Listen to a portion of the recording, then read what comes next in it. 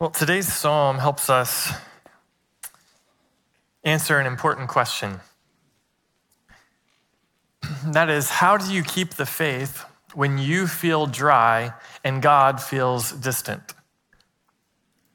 How do you keep the faith when you feel dry and God feels distant? If I'm honest, I feel this way a lot. Courtney was asking me yesterday, are you going to share any stories from your life? And the reason that she could ask that question is because there are a lot of stories. If I'm honest, this is not a rare feeling for me. It is a regular feeling. The truth is that Bible reading often feels like a chore, that it's hard for me to concentrate in prayer. It feels like I'm just talking to myself. That worship songs often feel stale. I wake up many mornings and I just feel discouraged and I doubt myself and I dread what I have to do that day.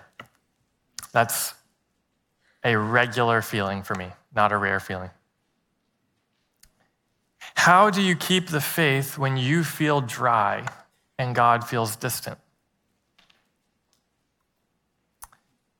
Growing up, preachers in the church that I grew up in would a lot of times share in the sermon, like, I was praying this week and God just spoke to me and he said, here's the word. And then they would preach the word that God had told them or whatever. And so I thought once I became a preacher that God would speak to me more regularly. And then I would have a fresh revelation to share with all of his people. And that wasn't my experience. Still is not. I have a lot of charismatic friends from college, and they, have fresh visions from the Lord all the time. And I went to some, prayer meetings with them at times, and some crazy stuff happens in those meetings. And I asked God to, give me some of the gifts of the Spirit and to help me have some of these fresh revelations myself. Didn't happen. And I wonder, somebody's having a good time. I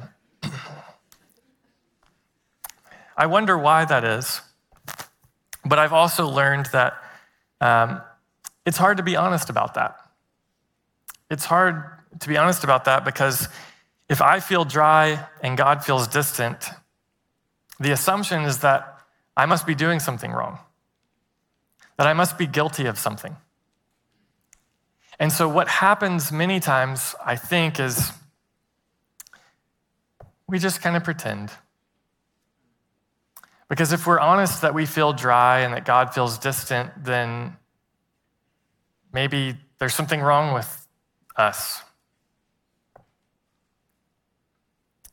But what's interesting about Psalm 42 and Psalm 43 is here you have a man who feels spiritually dry and distant from God, yet he's keeping the faith. This is not a man who's done anything terribly wrong. He hasn't turned his back on God, and yet he's brutally honest about the fact that he feels dry and God feels distant. And I think that there's something for us to learn there. I think Psalm 42 and 43 show us that it's okay to feel dry and for God to feel distant. In fact, it might even be a normal experience for you walking with God. And maybe you're a new Christian here today and you need to hear that. Because maybe nobody told you. And you can remember coming to faith, and it wasn't that long ago. And there was this new excitement that you had, this new energy, this new passion that you had to read your Bible, to be around Christians, to sing, to come to church, to do Christian stuff. And all of a sudden, that is starting to diminish. And maybe because you didn't expect that, you're now talking yourself into thinking maybe this was all just a hoax to begin with. maybe those feelings I had were not really grounded in anything real at all. Maybe you're here today and you're not a Christian, but you've felt dry and distant from God or from a divine experience of some kind. And so you're curious about how you could go about experiencing some kind of renewed spirituality. And you need to know that the Christian faith is not one where the moment that you embrace it, you'll just, be, galloping through the meadows the rest of your life on some kind of spiritual high. Psalm 42 and 43 give us permission to have faith in God and yet feel dry and like God is distant. And maybe this freaks you out. I was talking to someone recently who was freaked out because she had been so on fire for the Lord, and yet now things were getting hard. She was in a new season of life, a new circle of friends, new job, and she didn't have the same passion that she had before. Is there something wrong with me? She was asking. Maybe you have listened to the message from last week, Psalm chapter 1, and you want to be a tree. You want to be a tree, not a tumbleweed. If you start to feel dry and like God is distant, are you becoming a tumbleweed? Are you doing it wrong? Becoming a tree, becoming a person of profound faith and happiness does not mean becoming someone who never feels dry and distant from God. Instead, becoming a tree happens by knowing what to do when you feel dry and God feels distant. Psalm 42 and 43 not only show us that it's okay to feel dry and for God to feel distant, but it also shows us what to do when that happens. How do you keep the faith when you feel dry and God feels distant? It is possible to do. So, if you have a Bible, Psalm 42 and 43 is where we'll be today. The reason that we're doing Psalm 42 and 43 is because I think that originally these were the same psalm. The little heading tells us a lot about this psalm. You'll notice that little small print under Psalm 42. It says, "For the choir director, a maskil of the sons of Korah." This psalm, Psalm 42 and 43, was a song written for the choir director in ancient Israel. They had a guy who would, get up there. I don't know how it worked back then, but somehow or another, they were singing some songs when they got together for worship. And this was one of the songs that they would sing. It had been written specifically for that purpose, and it says that it was a maskil of the sons of Korah. The sons of Korah were a family of worship leaders. They were artists who would write songs. And a maskil, we don't exactly know what that is, but from what we can tell, a maskil is a song that's meant to teach us something. And so that's what Psalm 42 and 43 is. It's a song that's meant to teach us something. And because it's a song, it's organized like a song. And this is kind of an interesting song because it's organized like a modern song. There's a verse and a chorus. Here's the structure.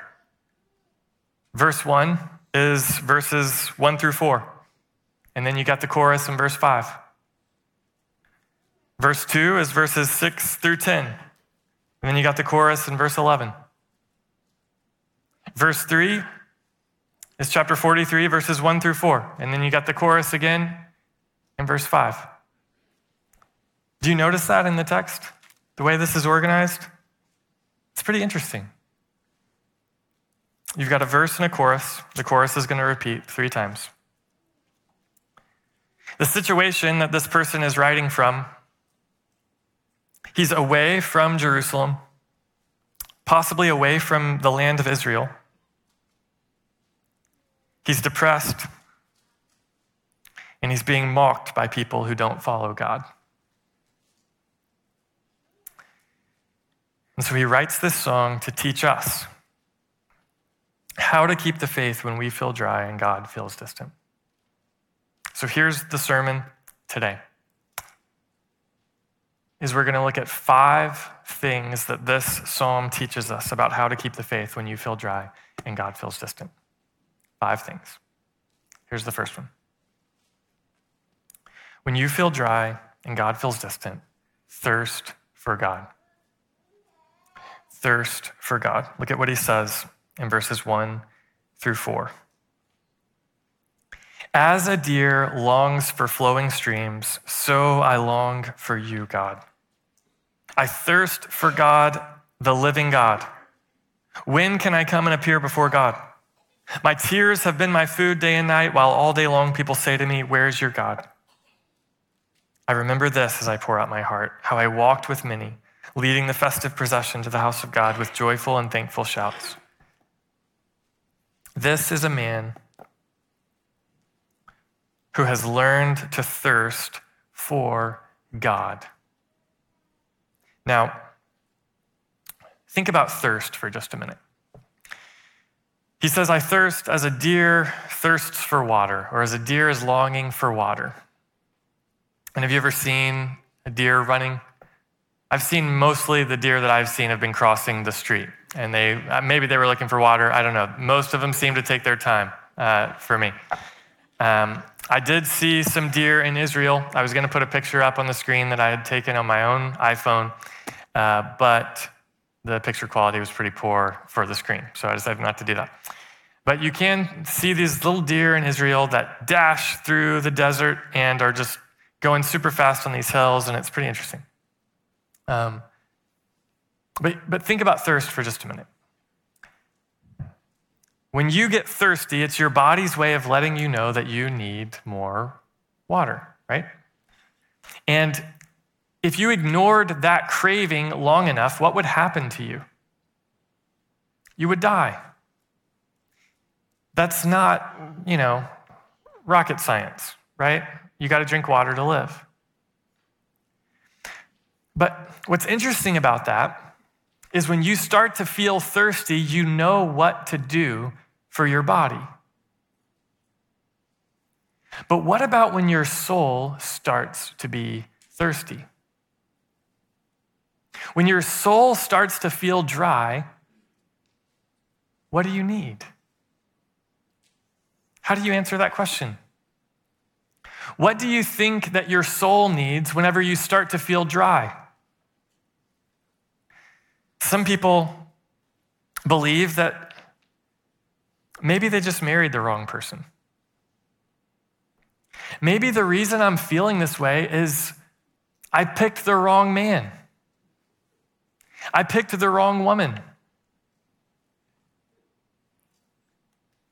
Maybe the way that I feel this way is because I've got the wrong job.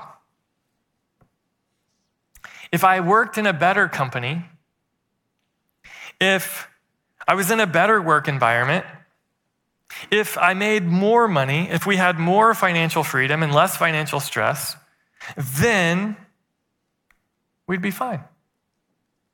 Then my soul would feel better.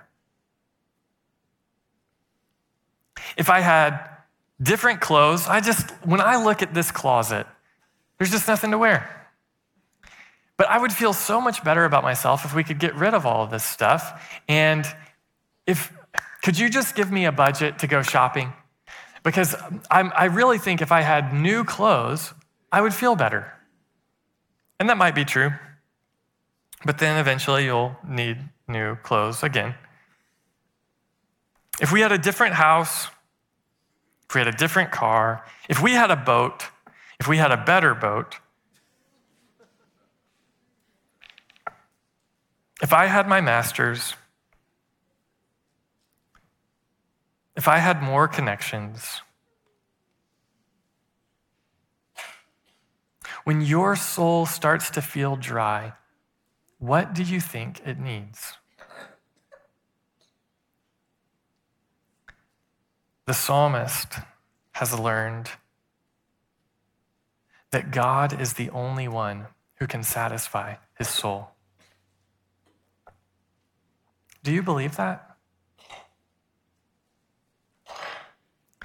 C.S. Lewis writes a lot about this, but one of the sections that's most impactful to me, he says this: the longings which arise in us when we first fall in love or first think of some foreign country or first take up some subject that excites us are longings which no marriage, no travel, no learning can really satisfy. I am not now speaking of what would be ordinarily called unsuccessful marriages or holidays or learned careers. I'm speaking of the best possible ones. There was something we grasped at in that first moment of longing which just fades away in the reality. I think everyone knows what I mean. The wife may be a good wife. The hotels and scenery may have been excellent, and chemistry may be a very interesting job, but something has evaded us. He says, that thrill that you get when something's new and fresh, a new career, a new date, a new vacation, it eventually goes away, even for the best marriages and the best vacations. Then he says, when that dawns on you, you've got three options. You can keep searching until you find something. And this is how a lot of people live their lives. This wife didn't work out, we'll just get another one. Maybe that was the problem. She wasn't my soulmate. This job didn't work out, well, we'll just get another one. This city wasn't for me, we'll just move. This house wasn't, we'll just get a new house. This car, well, we'll just get a new car. This purse, we'll just get a new purse. That's option one, is just keep searching. This is how you become a foolish person, he says. Option two is you settle down and you manage your expectations. Look, you're not supposed to feel that satisfied with life, all right? Just get a job and do your job and come home. And you probably won't like your wife most days, but just stick to it because, we can't operate a society if everybody quits their job every, 2 months. And so just buckle down and do what you're supposed to do. Quit complaining about it. That's option two, which he says is a better option than option one. But then there's option three. And option three is you begin to recognize that the things in this earth were not designed to be able to satisfy the thirst that your soul feels when it gets dry. And so instead, you begin to thirst for God. Here's what he says. The Christian says, creatures are not born with desires unless satisfaction for those desires exists. A baby feels hunger. Well, there is such a thing as food. A duckling wants to swim. Well, there is such a thing as water.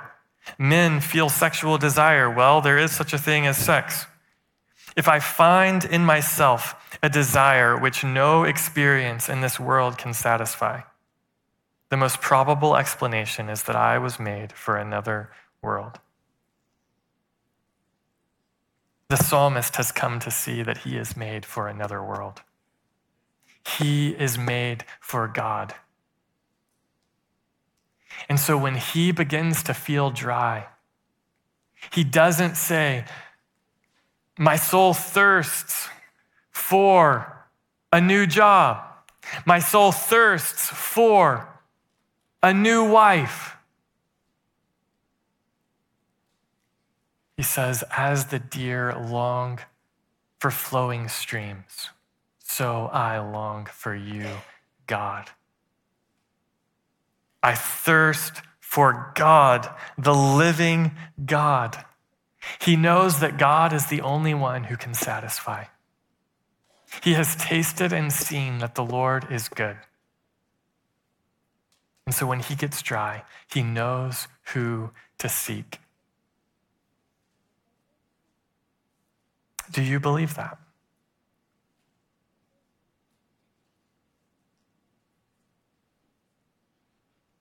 If you feel dry and God feels distant, first you have to decide if you really believe God will satisfy you.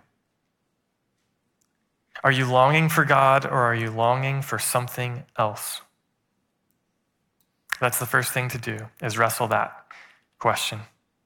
Thirst for God. Here's number 2. When you feel dry and God feels distant, pour out your heart to God. Pour out your heart to God. Look at verse 4. I remember this as I pour out my heart. This psalmist here is pouring out his feelings to God. You may not be a touchy-feely person.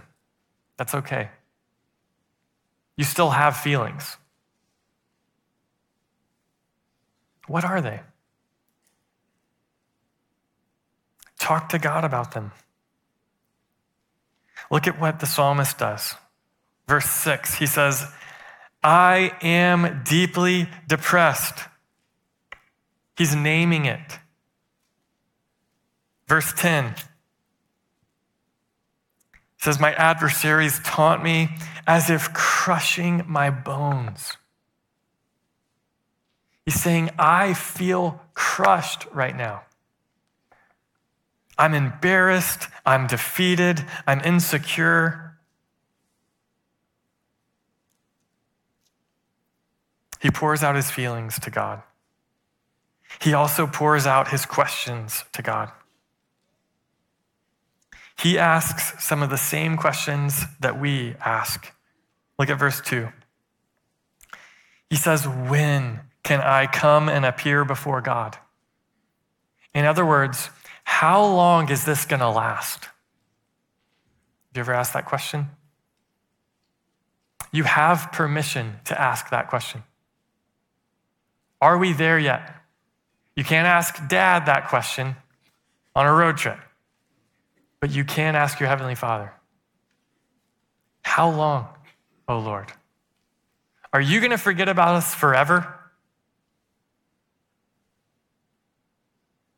When can I come and appear before God, he asks. He also asks God why. Look at verse 9. I will say to God, my rock, why have you forgotten me? Why must I go about in sorrow because of the enemy's oppression? Why is this stuff happening? Why are you working this way? You have permission to ask that question. He also pours out his requests to God. Verse 1 of chapter 43, he says, vindicate me, God, and champion my cause. Rescue me. Verse 3, send your light and your truth. Let them lead me. He's saying, God, show that you're with me. Prove I'm not crazy. Prove that your way is right. Give me wisdom. Show me the way. He's pouring out his feelings to God. He's pouring out his questions to God. He's pouring out his requests to God. He is pouring out his heart to God. The irony is, he says he doesn't feel God. But he writes this beautiful song to God. Part of what it means to keep the faith is simply to keep showing up. That's what the psalmist is doing.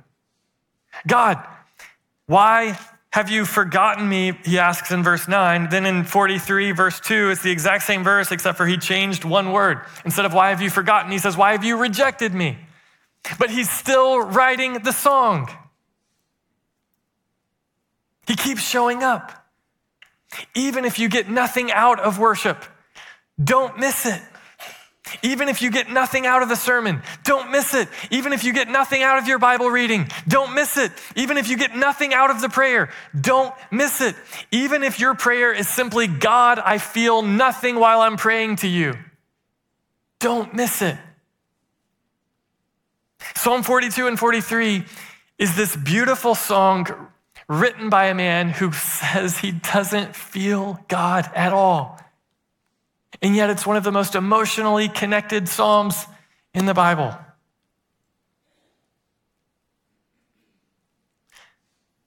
There is nothing you need to be afraid of saying to God. One of Esther's little books that she has.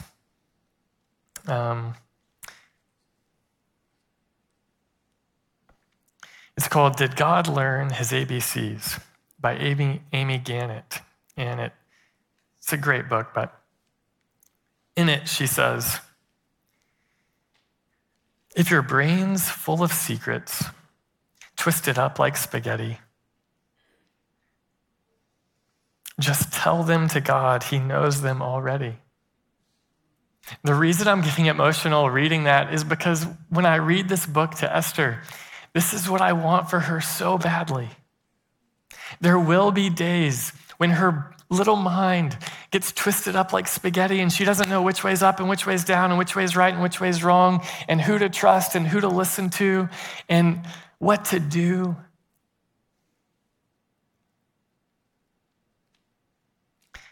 And in those moments, God does not just leave us and say, figure it out.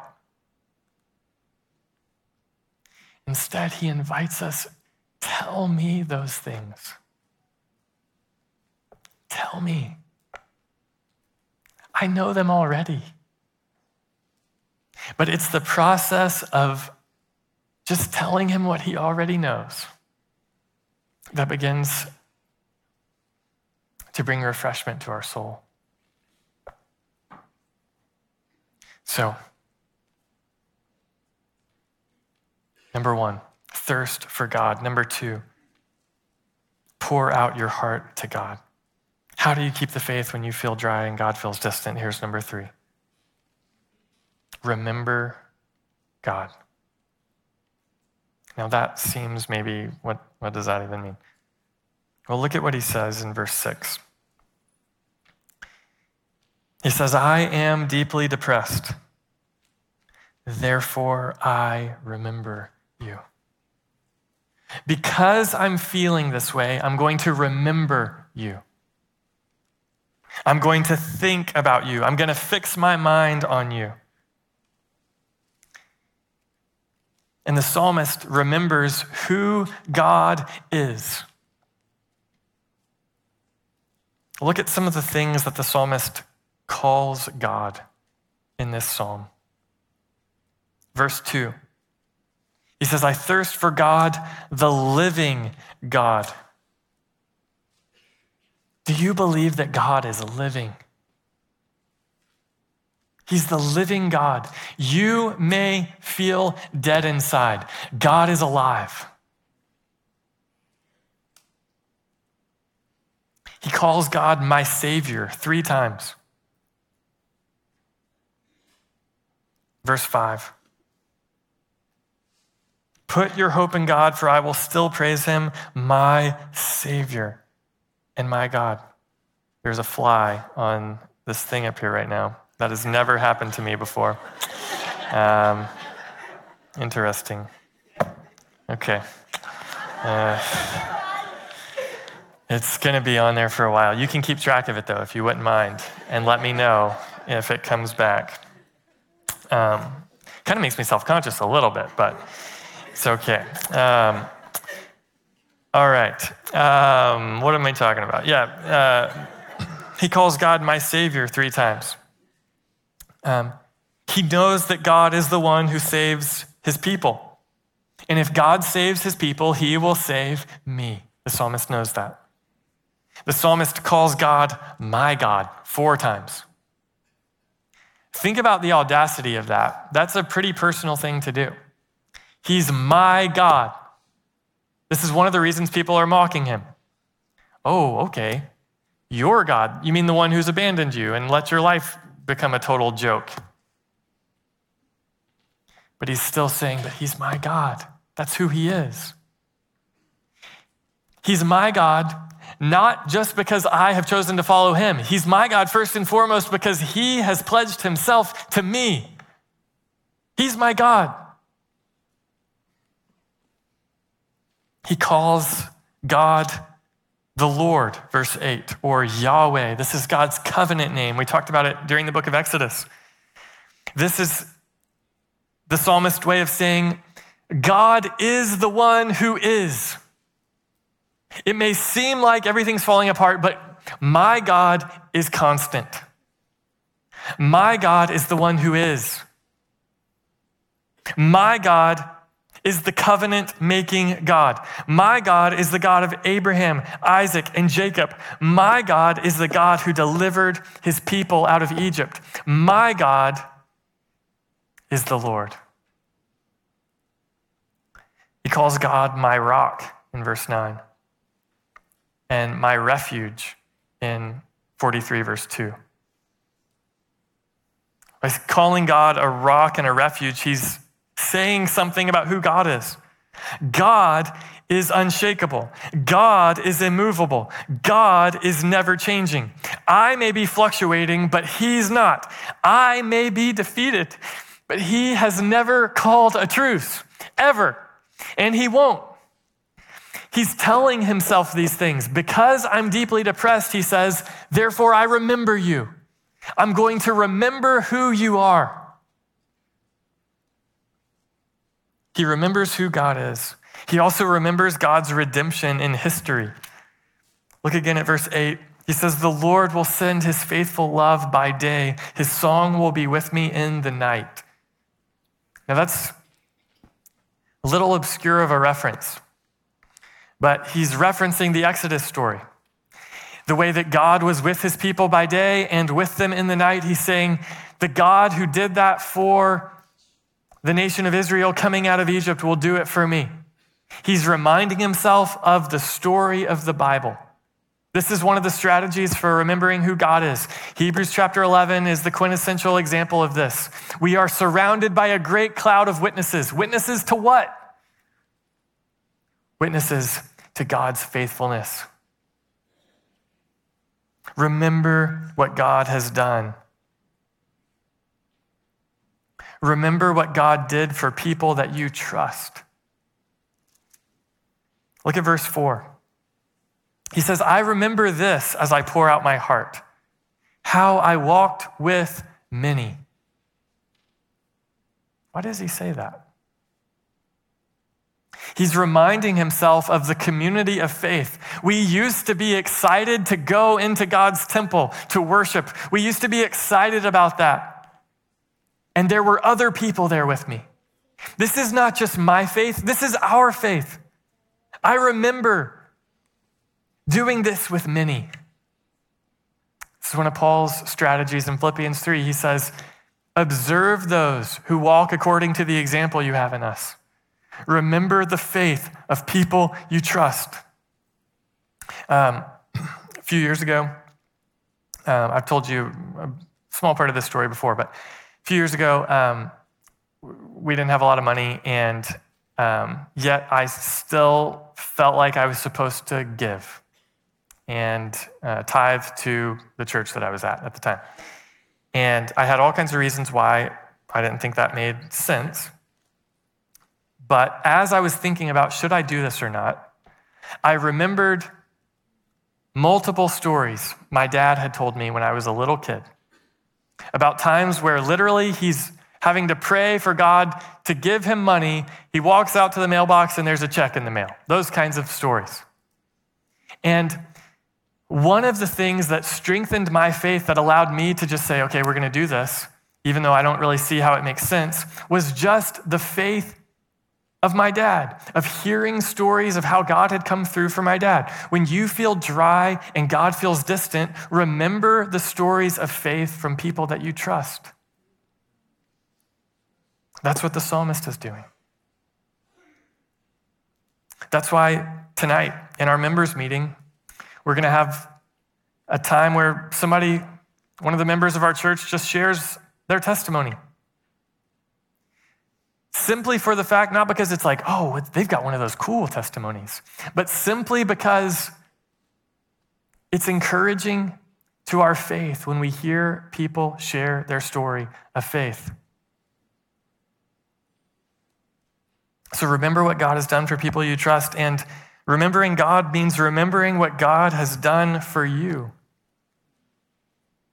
This psalmist remembers in verse 4 the joy and the gratitude that he had worshiping God. There was a time in his life where he was absolutely confident God was working in his life. There was no denying at that time. And as the famous quote goes, never doubt in the darkness what you knew to be true in the light. Remember what God has done for you when you feel dry and God feels distant. This psalmist has come to see that God is working in his life, even in the hard things. Look at verse 7. He says, deep calls to deep in the roar of your waterfalls. All your breakers and your billows have swept over me. Now, I had to think about this verse a lot because it doesn't really make sense to me. I don't know what that means, deep calls to deep. But the imagery here is the psalmist is standing underneath a waterfall, and this massive waterfall is just dumping on him. And have you ever stood underneath a waterfall before? You know how loud it is? You're trying to talk to the person next to you, and you're like yelling because it's so loud. Maybe you've been to Snoqualmie Falls, is that what it's called? You walk down there? Yeah, okay. I'm local. And if you've ever gotten close, you know how loud it is. And the psalmist says, that's what's happening to me. I can't focus. I can't hear anything. I can't get going with my life because I'm overwhelmed by this water that's just dumping on me. It's too loud to concentrate. I'm overwhelmed. The deep is calling to deep with the roar of the waterfall. And who is the one in the waterfall? He says it's your waterfalls. All your breakers and your billows have swept over me. This is the same kind of idea that Jonah references when he's in the belly of a fish. The psalmist has come to see God's hand at work even in the hard things. God is not powerless to stop bad things from happening. Instead, he is sovereignly working even as bad things happen, and he's doing that in order to bring about your good.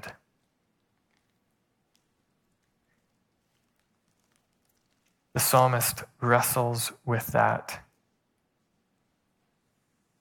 But in the end, he keeps his faith because he remembers who God is and what God has done.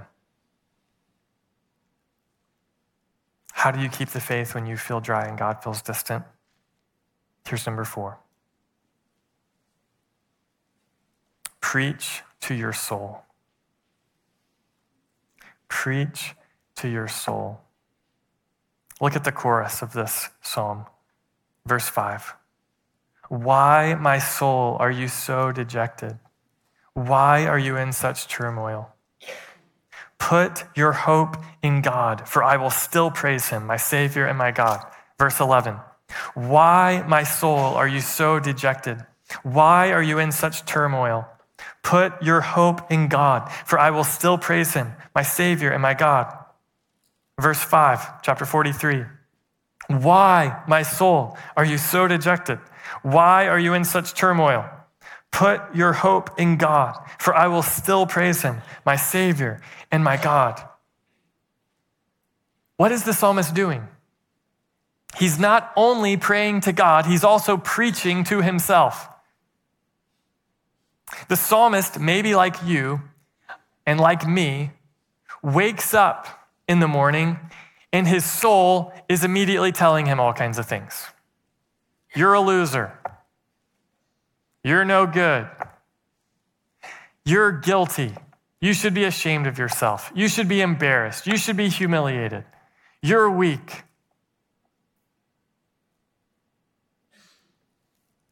The psalmist has learned to take control of the conversation.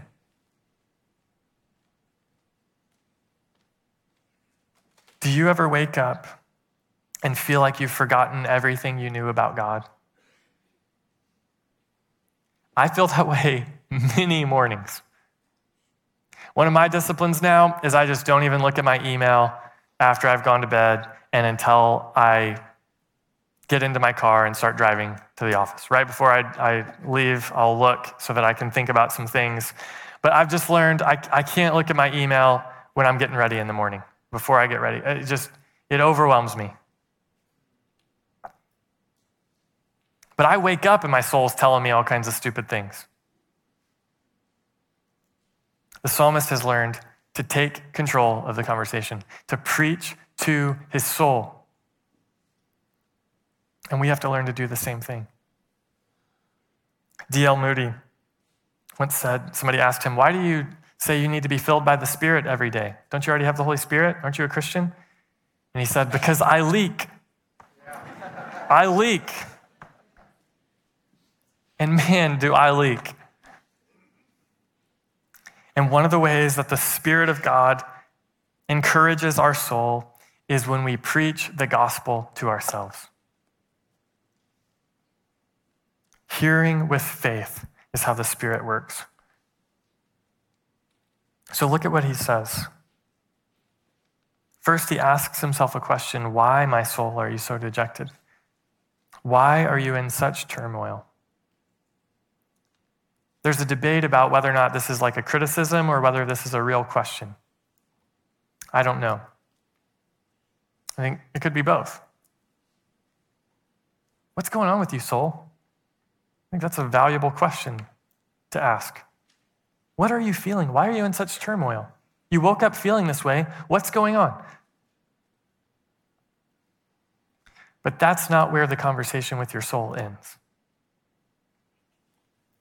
Next, he says, put your hope in God. Put your hope in God. For I will still praise him, my Savior and my God.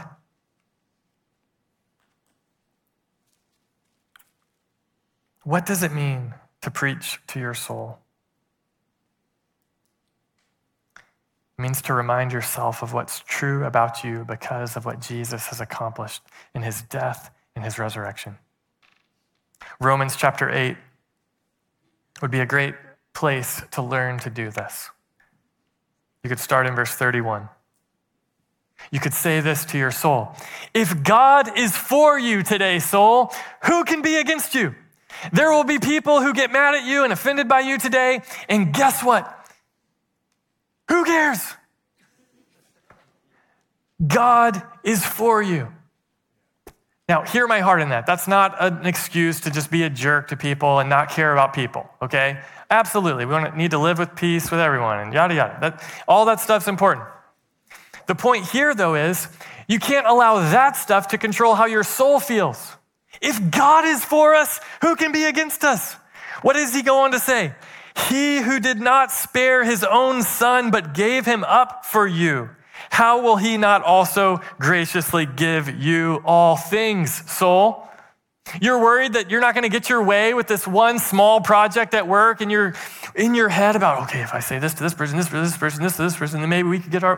Who cares? Look, at the end of the day, God is going to graciously give you all things. So be hopeful today.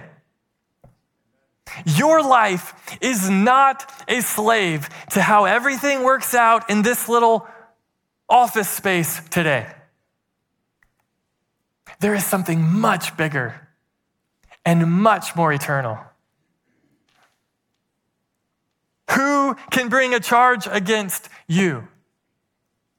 It is God who justifies. And even more than that, it's Christ who condemns. And there's no condemnation for those in Christ Jesus. Who shall separate you, soul, from the love of Christ? Shall tribulation, shall distress, shall persecution or famine or nakedness or danger or sword? Should the fact that wars are going on, will that separate you from the love of Christ? Preach to your soul.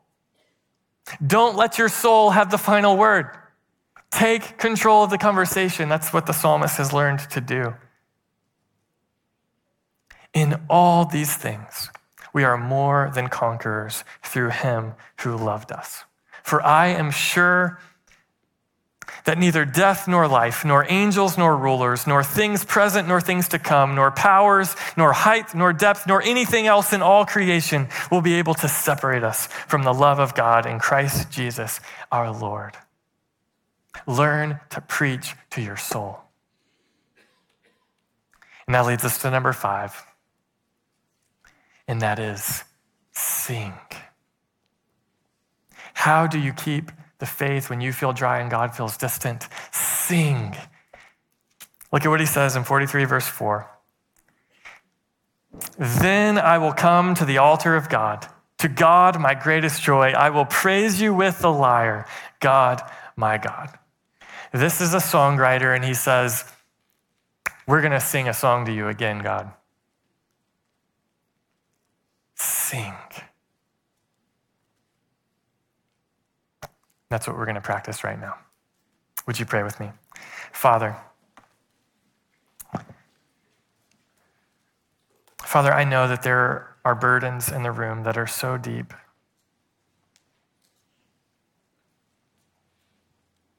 God, there are people standing under waterfalls right now. And yet they feel dry. God, I ask that you would help them to thirst for you, the living God. God, would you give them permission to pour out their heart to you? Would you remind them of who you are and what you've done? Would you teach them to become preachers? And God, would we sing? It's in Jesus' name that I ask. Amen. Would you stand and sing with us?